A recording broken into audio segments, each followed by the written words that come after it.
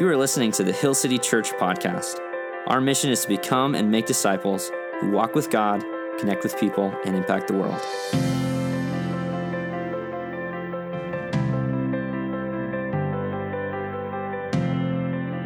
Final message in the 1 Timothy teaching series. Can we celebrate that? And if you're new with us this summer, what we've been doing is we go through a large portion of Scripture every summer, sometimes a Bible book, and this year we went through 1 Timothy, and I know there were some challenging weeks. Maybe for some of you, you're like applauding, like, thank the Lord, we're done with 1 Timothy. For others, I know I've just heard story after story of how God has really challenged people in our church. And we must remember, there is no growth without challenge. And so I've been really, really excited for this summer. This has been one of those passages of Scripture I had months and months ahead of time that I felt like God wanted for our church in this season. And I believe that the seeds that have been sown by the Holy Spirit, by the Word in this summer are really going to continue to produce fruit down the road. Do you believe that? I'm excited. One of the things I've been asked many times is, what's next? So what are we doing next? 2 Timothy. No, I'm just kidding. There's two letters. This fall, we're going to be going into a teaching series called Everything. I want to invite you back for that teaching series. It's a series about everything you could want to know about.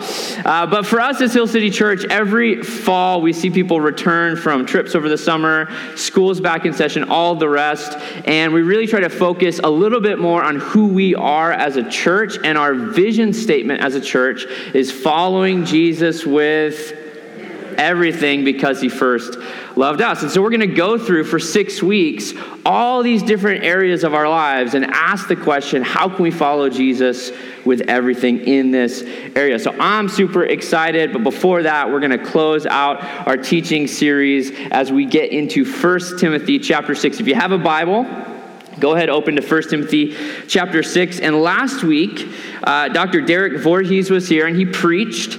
And you might remember the end of the passage where we left off last week was a beautiful doxology. I want to just read it to you again. These words are so beautiful. 1 Timothy chapter 6, starting halfway through verse 15, it says, "He who is the blessed and only sovereign, the King of kings and Lord of lords, who alone has immortality, who dwells in unapproachable light, whom no one has ever seen or can see, to him be honor and eternal dominion. Amen." Wouldn't that be a great place to end the letter?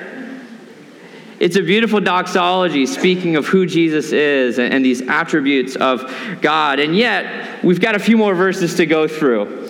And the verses that we're going to go through today are almost like at the bottom of an email where you've said everything you need to say, and maybe you've said a few very important things, and what do you do at the very bottom? P.S. Just to put a little stamp on there, just to put a little pin in it, as they say. And the P.S. that Paul includes at the end of this letter to Timothy has to do with money. I know we've already talked about money in the series. Paul has already addressed money earlier in chapter 6, but really, he really wants to answer this question. So what do you do if you find yourself with money? How should we treat the resources that God gives us? And the truth is, there are good and there are bad investments. Does anyone remember January 2021, the GameStop saga? Anyone remember that? There's now a Netflix documentary, apparently, about the GameStop saga. And let me just, maybe you saw it buzzing around social media a couple years ago, or you read it in the news. Let me just remind us what happened a couple years ago. In January of 2021, this is right in the thick of pandemic, and people are staying home, and people are sitting on their computers for hours. And essentially what happened was there was a coordinated investment effort by individuals who are on Reddit. So Reddit is a website that you can go to, and there's discussion forums, and there's one discussion forum in particular called Wall Street Bets. And everyone on Wall Street bets. It's just individual traders, not like people on Wall. It's not people on Wall Street. It's people like in their living rooms, like people in their homes, like you and me, who are like on Reddit reading, like, where should I invest? And Wall Street bets basically said, let's invest in the underdog businesses, the businesses that very likely will go under because of the pandemic. And one of those businesses was GameStop, right? If you know video games, you know that you don't actually need a hard copy of video games anymore. Did you know that, by the way? You can download stuff straight from the internet and the cloud, or however all of that works. And so these brick and mortar retail stores that sell those things, they just weren't doing well already, and then the pandemic, and places are closed, but they're still paying leases. I don't have to explain it, so you get it. But what happened was there were a few of these different companies that, because of Reddit, because of just people on discussion forums online, they started buying these very cheap shares from these companies. So BlackBerry, do you remember BlackBerry from the early 2000s? BlackBerry, the shares shot up by 280%. AMC movie theaters, you remember movie theaters were closed, right, during the pandemic? AMC movies shot up by 840% per share. And GameStop was the most notable one. This is why it's called the GameStop saga. It was the most notable one. GameStop shares increased by 1,700%. At the beginning of January 2021, you could buy a GameStop share for $3. Can't even buy a cup of coffee for $3, right? You could buy a share in the company for $3, and then by the end of the month, it had gone up to $347.51. And so you had people who, they only had maybe a hand, like, I'll buy 5 shares for $15 of GameStop, right? If they got in while it was low, these individual investors, these people, just normal people in their houses, they made like $1,500. Is that a good investment? It's a great investment. It was a good investment for those individuals who were betting on the underdogs, but it was a terrible investment for Wall Street. So I don't know if you're aware of how Wall Street works, but there were essentially hedge fund managers who have not just like $3-4 to play with, they've got hundreds of thousands, millions of dollars to play with. And they were actually betting against these companies that would very likely close during the pandemic. So they were betting the opposite direction. It wasn't this mom and pop, let's help the struggling businesses. It was millionaires who were like, let's crush them. And how that basically works is they employed a strategy called short selling. Now, I had to look this up because I'm not big into the stock market game. But essentially what short selling is you borrow, essentially by paying a fee, you borrow stocks. You don't buy them, you borrow them. Again, I'm not super sure how all this works. Some of you are like, I know the game. You borrow stocks, you borrow shares, you sell them immediately at the $3 that they're going for, and then you wait however much time, assuming that it's going to go down because it's GameStop and they're all closed and they're not doing well, and it goes down by $2 or $2.50, and then you buy a bunch of them at 50 cents a share, and then by the time you have to return the shares that you borrowed, you've made $2.50 per share. Does that make sense? And if you do that with enough shares, like let's say $1 million worth of shares, these hedge funds can get rich essentially betting on the failure of certain companies.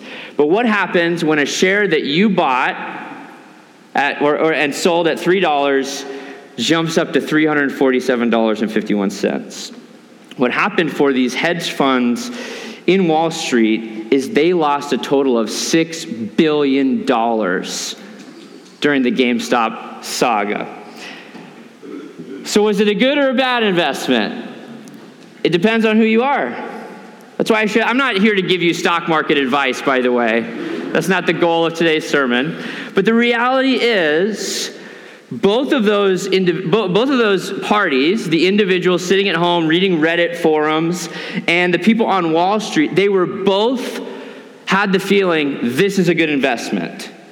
And for some of them, they pocketed $1,000, $1,500, and for others, they lost literally billions of dollars in 1 month. And let me just pose this question. What if the things that you are investing in with your life turn out to be a colossal loss? I mean, everyone thinks that the way that you live your life each day, the way that you spend your money, the things that you spend your time, your energy, your thoughts, what if you're so certain? I mean, do you think those Wall Street experts and analysts and traders, do you think that they knew that they were going to lose $6 billion? Of course not. They thought, this is a great investment of our money. What if the things that you and I are living our lives for every single day, we think it's a good investment, but as it turns out, it ends up being a colossal loss? That is quite an important PS to include at the end of a letter, is it not? So with that in mind, let's jump into our teaching text for today. 1 Timothy chapter 6, verse 17. As for the rich in this present age, charge them not to be haughty, nor to set their hopes on the uncertainty. Everyone say uncertainty. See GameStop. Uncertainty of riches, but on God who richly provides us with everything to enjoy. Now, remember, earlier in 1 Timothy chapter 6, verse 10, Paul has already said that classic line, the love of money is the root of all kinds of evil. And a few weeks ago, I mentioned that he's not saying that money in and of itself is evil. It's not inherently good or bad. It's powerful. Do you remember that? Money is incredibly powerful. And so really, he's not trying to condemn you or condemn your money if you have money. And that's I think this is important. He circles back to it because it's easy to kind of get that idea. Should I feel bad that I own a car, or own a house, or those kinds of things? Didn't God provide those things for me? And here he says, yes, he did. If God has blessed you, then that's good. That's okay. Those are gifts for you to enjoy. But he says money is powerful, and there's two dangers that Paul calls out. The first danger, if you're taking notes, the first danger is that money can make us proud. He uses the word haughty. And it's this interesting Greek word, which is hupse-lafraneo. You don't have to try saying it. I can barely say it, and I know Greek. It's hupse-lafraneo, and it literally means high-minded. Phraneo is your mind in Greek. And it's this idea of if you have enough stuff, or if you have enough money, or if you have enough shares at GameStop or whatever it is, it's very, very easy for your identity to get wrapped up in what you have.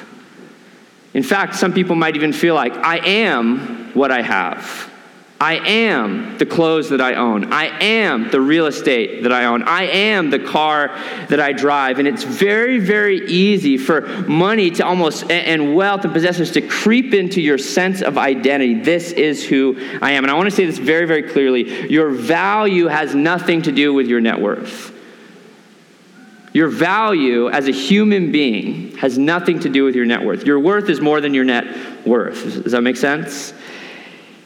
More money in the bank does not mean you're more valuable than someone who has less than you. And maybe for you, this is an encouragement. If you don't have very much, if you don't have what someone else has, that doesn't mean you're less valuable as a person, as a human being. You are a human being created in the image of God. Imago Dei, this beautiful, inherent, intrinsic worth.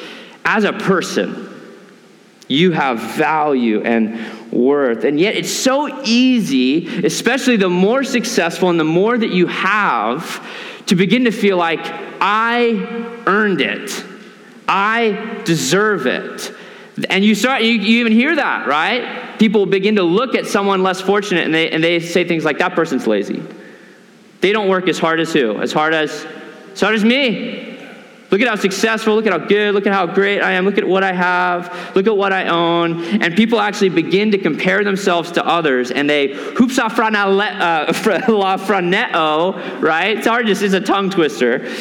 They start to think highly, looking like literally have that picture of you get to a certain level, top of the pyramid, top of the food chain, and what are you doing? You're looking down at someone who you begin to believe the lie that they are beneath you. Look at what it says in Deuteronomy. This is Moses. Deuteronomy 8, verses 17 through 18. He's speaking to the generation that will enter into the promised land, and he gives them this warning. Beware lest you say in your heart, my power and the might of my hand have gotten me this wealth. You shall remember the Lord your God, for it is he who gives you the power to get wealth, that he may confirm his covenant that he swore to your fathers as it is this day.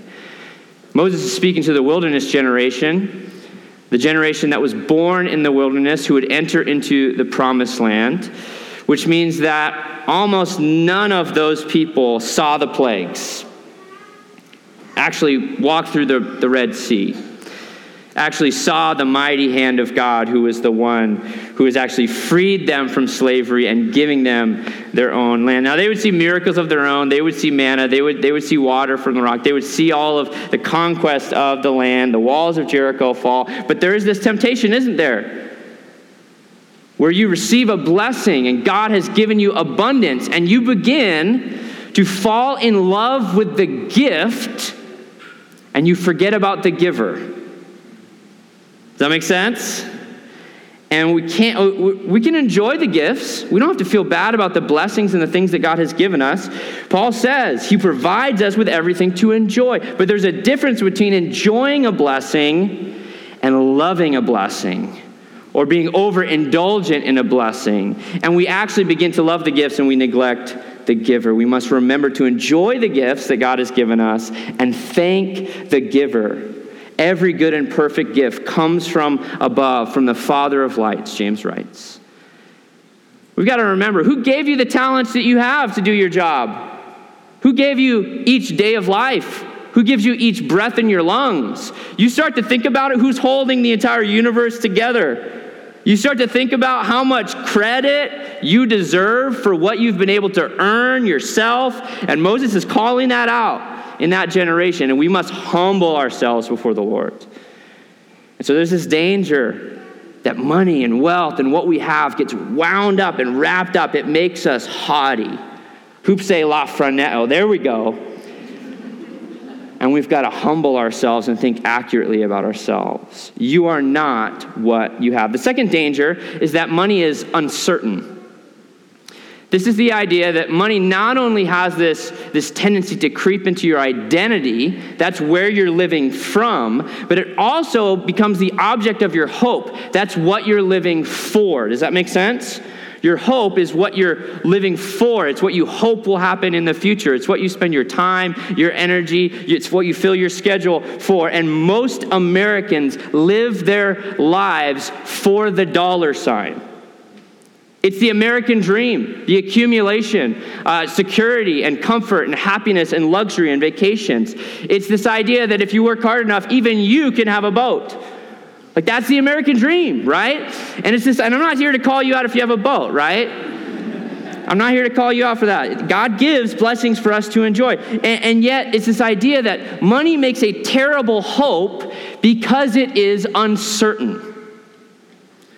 We should not put our hope in something that is here today and gone tomorrow. I want you to hear this very clearly. Whether you have a little bit or whether you have a lot or you're somewhere in between, your financial situation today is your financial situation for today.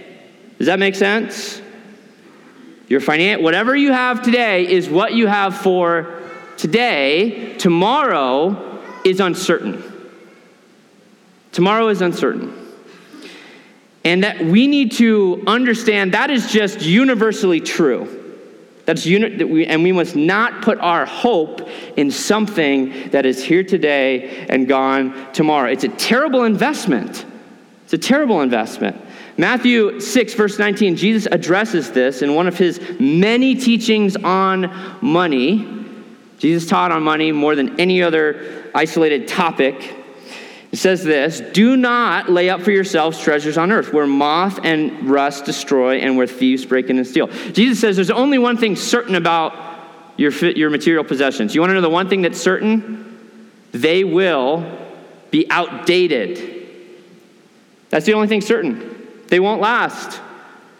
Anyone have this experience? You don't have to raise your hand, but you finally get the new phone. and it's new for like a week. And then already people are like, did you see the new phone? And you're like, come on, you know?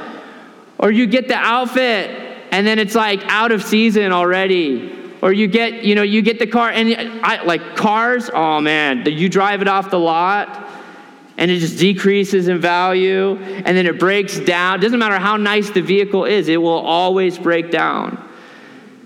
There's rust, moth and rust, right? And so it's this idea that how silly is it that we live our lives accumulating things that the only thing certain about those things is that they will be outdated and they will go away.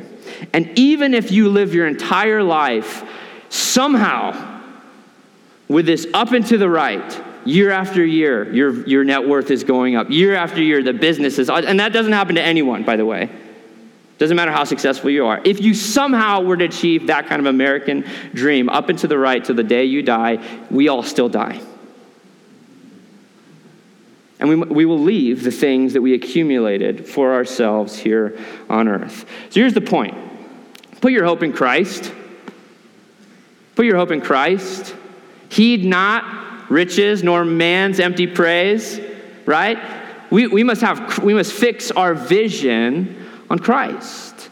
He is the only living hope.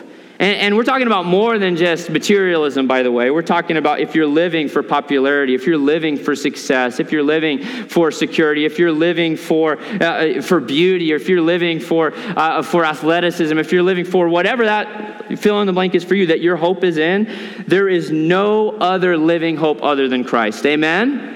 He is the only one that will never leave you nor forsake you. He's the only one with the power to forgive your sins. He's the only one who can give you a hope for eternity, a hope that spans even beyond this life.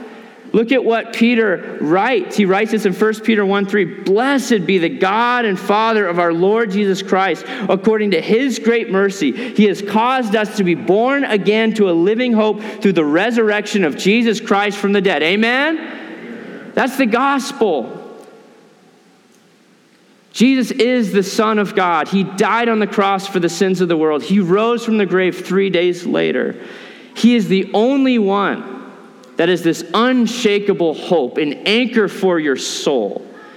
Have you been born again to a living hope? If you haven't, I want to invite you today to receive Jesus as your Lord and your Savior. Jesus, in John chapter 3, he says, those who are in the kingdom of heaven are those who've been born of the water and born of spirit. I believe Jesus is talking about baptism. Have you been baptized? We've got baptisms coming up September 3rd in the Boise River. I hope the weather's just a little better than it is today. But if it's not, we're still going down to the river, aren't we? We'll be there September 3rd. I want to invite you. You can learn more about baptism. You can sign up online every week. It seems like this summer we've been getting more people and more people signing up to get baptized. I'm so excited to celebrate with you. It's this idea of going all in your faith, being born again of the water and of spirit. Have you been born again to the living hope? And you can receive that gift of God's grace for you today simply by praying a prayer today, asking God to forgive your sin and to lead your life. And I want to challenge you, if you've never been baptized, to sign up and be baptized, and we can celebrate with you Labor Day weekend, church in the park. Let's continue through our text. 1 Timothy chapter 6, verse 18. Again, he's speaking to those who have. He says, they are to do good, to be rich in good works, to be generous and ready to share, thus storing up treasure for themselves as a good foundation for the future, so that they may take hold of the life which is truly life. Paul's not saying that you can purchase your ticket to heaven, by the way. He's not saying that you can earn it or that any of us really deserve it because of anything that we do. God's grace is a gift. We receive it by faith, not by works, so that none of us may boast. Paul writes that in Ephesians 2. But here he acknowledges that money does have power. We looked at the negative side of money. It's powerful in that it can trap you. It can take hold of your life. It can become an idol, a false god that you worship. It can become a source of grief and regret and anxiety. That's power, right? That's negative power. But here he talks about the positive side.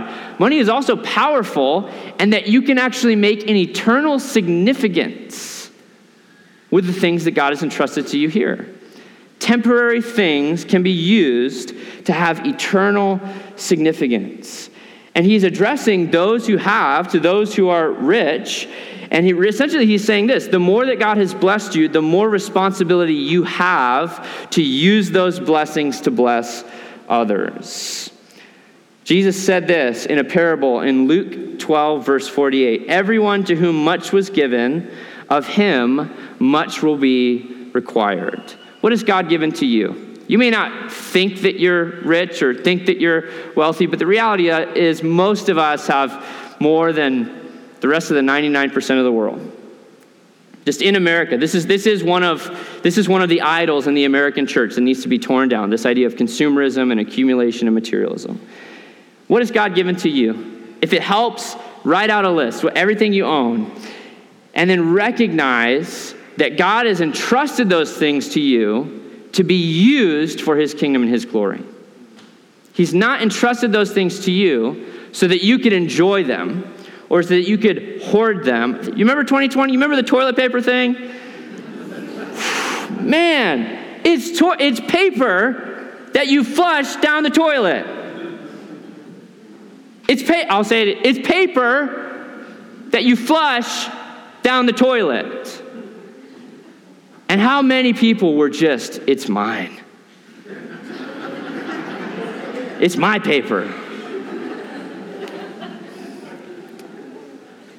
Ironically, people who make less than $20,000 a year are 8 times more likely to give than those making over $75,000 per year. So if you've been waiting to be generous, if you've been waiting to start giving to this church or giving to the sake of ministry, you've had opportunities to sponsor a child, to give towards missions, whatever that is, and you've kind of believed this cognitive distortion. I'll call it what it is. It's not a true belief. You've been locked into this false narrative that if I made more, then I would be generous. Statistically, you're 8 times more likely to give now, before you have more, than waiting until you have more. And if you don't start, even if it's small, I had a mentor challenge me when I made like nothing in college, right? I worked 3 jobs, I rode a bike everywhere, and somehow I still like made nothing. I had a mentor challenge me, would you give $20 a month? And I did, and that was like way more than like 10% of my income at that point in time. I was like, how is this even possible? But if you don't start now, when will you ever start? The average American Christian gives 2.5% of their income to churches. And I know inflation, and I know the economy, and I know all that stuff is real, but just think about this for a moment. The average Christian during the Great Depression gave 3.3%. 0.8% more during the Great Depression. I don't think we have an economy problem when it comes to generosity. I think we've got a heart problem, don't we? If you're waiting for your own financial situation, and I'm not saying you should be unwise or anything like that. You've got to take care of your family. We've got to steward what God has given us. But I'm just saying, what if the true riches is being rich in good works? What if true riches is being generous to others? What if the greatest joy, when he says God has given you everything you have to enjoy, what if the greatest joy he's referencing is the joy of giving? I would suggest that the happiest people on planet Earth are not the people who have the most, or the people who give the most and make the biggest difference, who make the biggest impact. American culture says, God bless America, and God bless us so that we can enjoy the blessing. The kingdom culture says, and still invites God to bless you.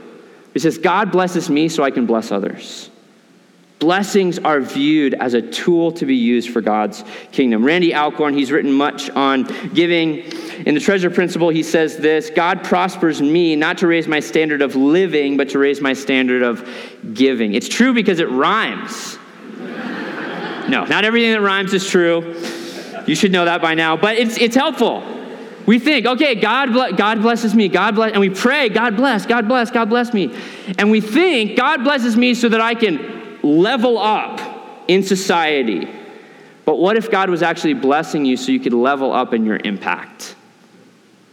See, Jesus continues his teaching on money. In Matthew 6, 20 and 21, he says this.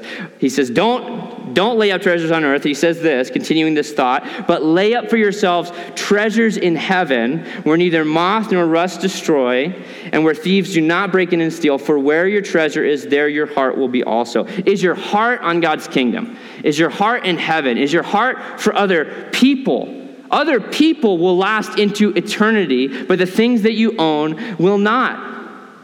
And I truly believe the most enjoyable thing that you can do with what God has entrusted to you is to help others and to invest in ministry.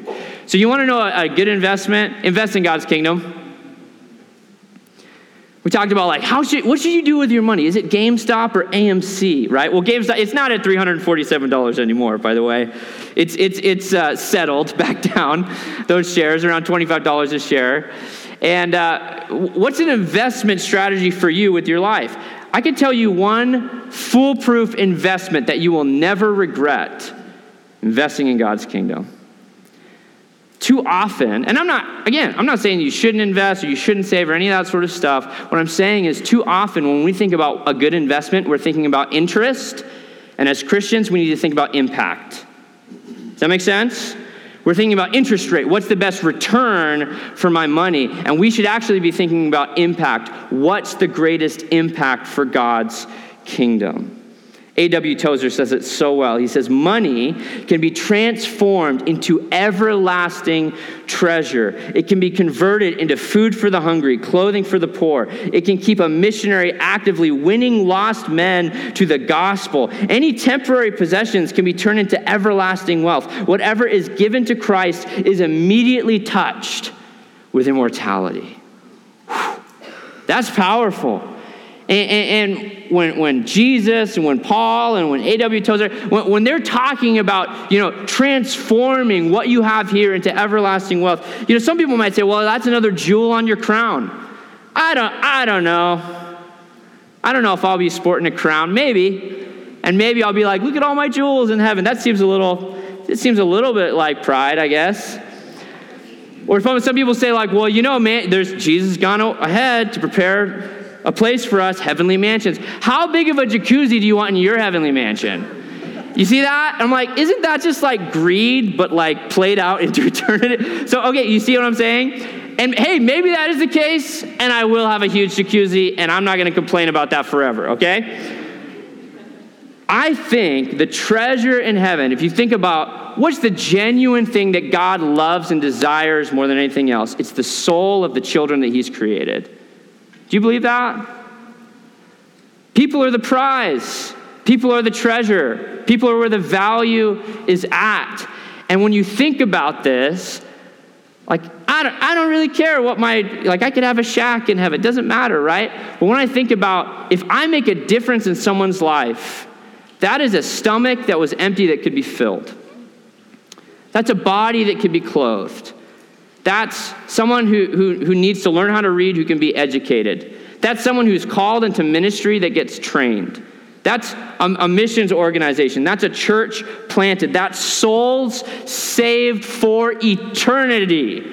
And if you have the opportunity, and I think we will have the opportunity in heaven forever to meet people who are touched by the impact that we made for the gospel, using what God has entrusted to us, I think that's a value that far surpasses any jewel on a crown, any jacuzzi in a mansion, or anything else that you might be paying it forward and getting heavenly interest rate on. Does that make sense?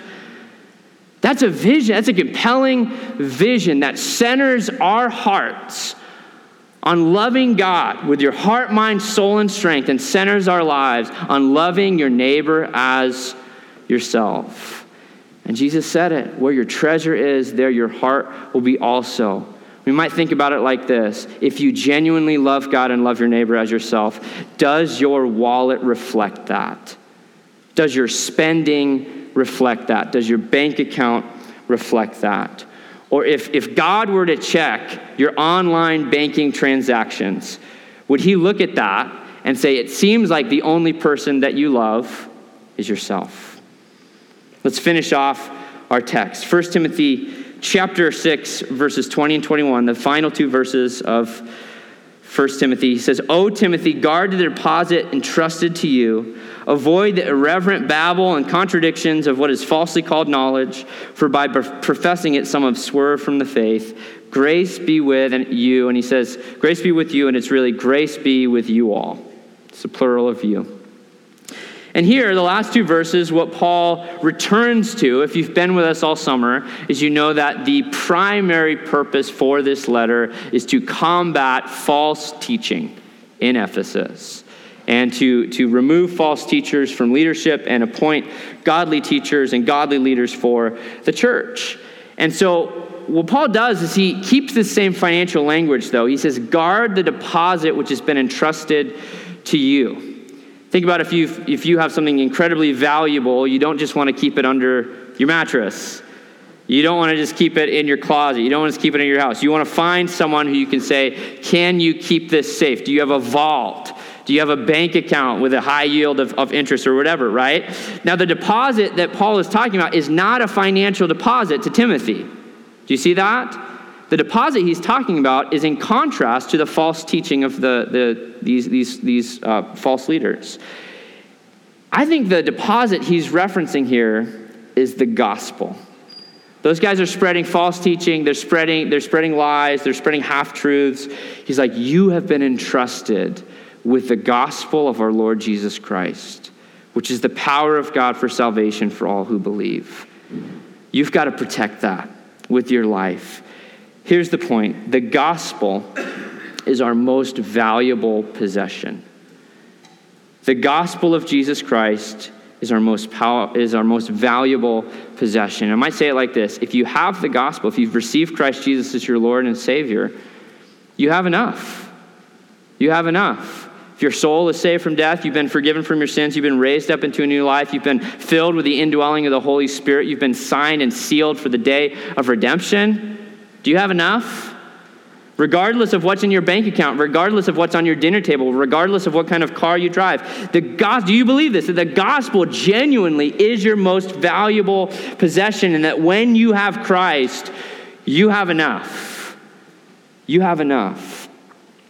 We've got to begin to view our lives and the value that we think about when we think about the salvation that we've received from Jesus. And what will happen is it will actually begin to change our hearts. It will change your identity, what you're living from, and it will change your hope, what you're living for. Look at this parable. It's a one-sentence parable from Jesus in Matthew 13, verse 44. He says this, the kingdom of heaven is like a treasure. Again, using this kind of money and wealth and riches is like a treasure hidden in a field, which a man found and covered up. And then in his joy. Everyone say joy. In his joy, he goes and sells all that he has, and he buys that field. And I bet if this guy had a wife, she'd be like, you're going to sell everything we have? And hopefully they talked about it. You got to be united on money in your marriage, right? Or if he had friends and they didn't know there was a treasure in this field, they would look at it and be like, you're going to sell everything you have to buy this field? Because all they see is a field. What do they not see? They don't see the treasure. They don't see the value.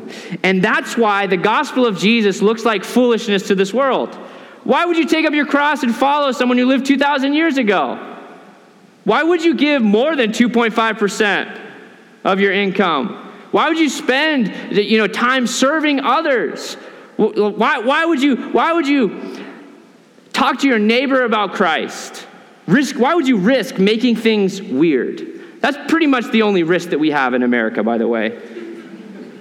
Sometimes when people like to talk about the only thing you're risking is you're not even risking the relationship most of the time.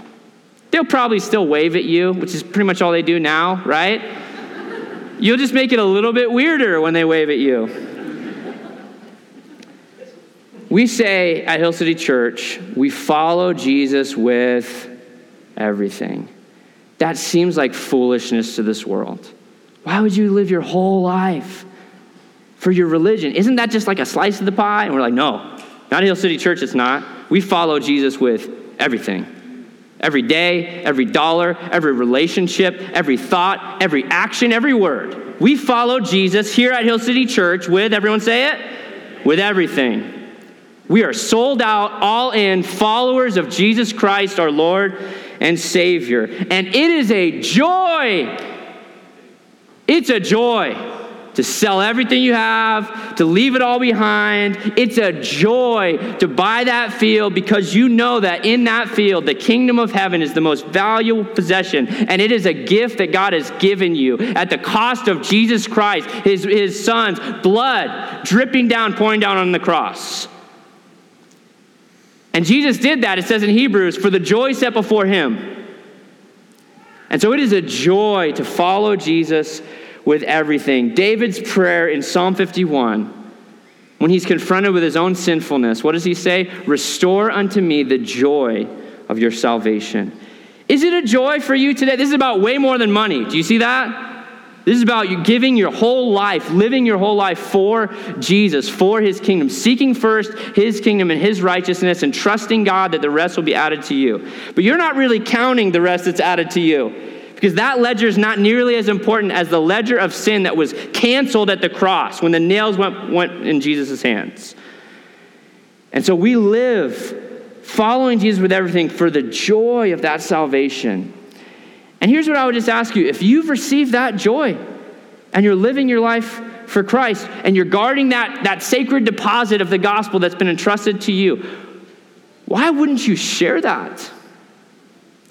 Say we're talking about money and stuff, and yeah, we got to share our stuff and help those who are in need and be generous for the sake of ministry and the mission of God and all the rest. But if the most valuable possession that you have is the gospel, that's also the most valuable thing that you can share. Because if you only ever share $1, you're helping someone's physical need. And you're showing love in that moment. That's important. You're building a relationship. But if you only share your stuff and you never share the gospel, then that person still does not have a living hope found in the gospel. Does that make sense? And so the true treasure, the most valuable prize is the gospel of Jesus that's been entrusted to you. And here at the end of 1 Timothy, the charge that Paul, the very last command that Paul gives to Timothy is you've got to treasure that and share it with those who have not received the gospel yet. School started this week. Any parents in the room? Let's give it up for the parents in the room. God has entrusted your kids to you to entrust the gospel to them. I want to show you a picture. My oldest had her first day at kindergarten this week. I know it may surprise you from the nervous look on her face. No, she's great. She was super excited. I mean, there was, the normal kind of tears and saying goodbye and meeting classmates and all that. I want to tell you just a story. I'm so proud of my daughter, Lily, on her first day of kindergarten. My wife walked her to school. We live pretty close by. And she picked a flower. She's always picking flowers, Picked a flower, and she just, it's like her, like for a kid, they don't know like the actual monetary. It was probably a weed, but it had a flower on it, They don't know what things are worth or anything. And she just loved the flower. And then she saw a girl who was sad, another kindergartner, right before she went into class, having a hard time saying goodbye to her mom. And so my daughter was like, "Oh, this made me happy." So what did she do? She gave it to this little friend. Well, that friend actually was in her class and actually sat in the desk right next to my daughter. And I picked my daughter up from school that day, and we were walking home, and she saw that same girl still crying at the end of the day. Kindergarten's hard, folks. That girl was still crying at the end of the day, waiting for the bus, and I was so proud. I saw my daughter Lily run up to her, give her a hug. She's like, "You're going to see your mom really soon," and hugged her. And I'm just like, Lord, this is amazing. And I get home, and I'm just so proud of my daughter Lily.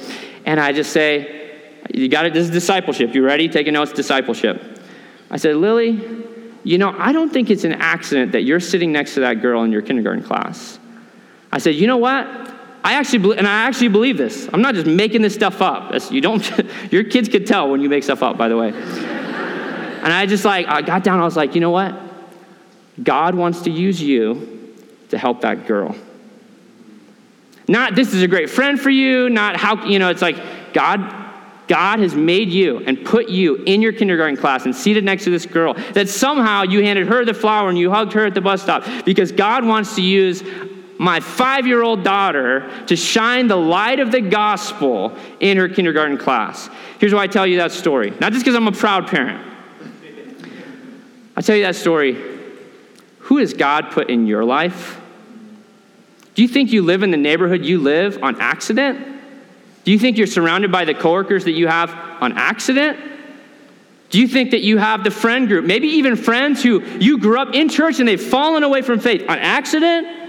Do you think you have that family member, that extended family, who you know it is weird whenever you bring up the fact that you go to church, right? Do you think that you have that relationship with that family member on accident? Or do you believe that God has placed you specifically in the path and in the lives of the community that you live in to guard that precious deposit of the gospel and to shine the light of Jesus wherever you go? That is the true riches that God has entrusted to us. Would you live your life that way? Would you live your life? It's not about dollars, it's about people.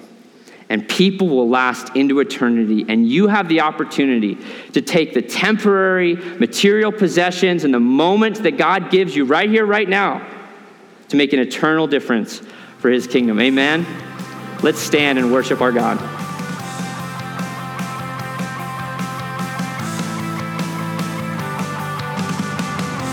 Thanks for tuning in to the Hill City Church podcast. You can find out more about our church at hillcityboise.org. Follow us on Instagram and Facebook at Hill City Boise. We hope this teaching has encouraged you and helps you follow Jesus with everything.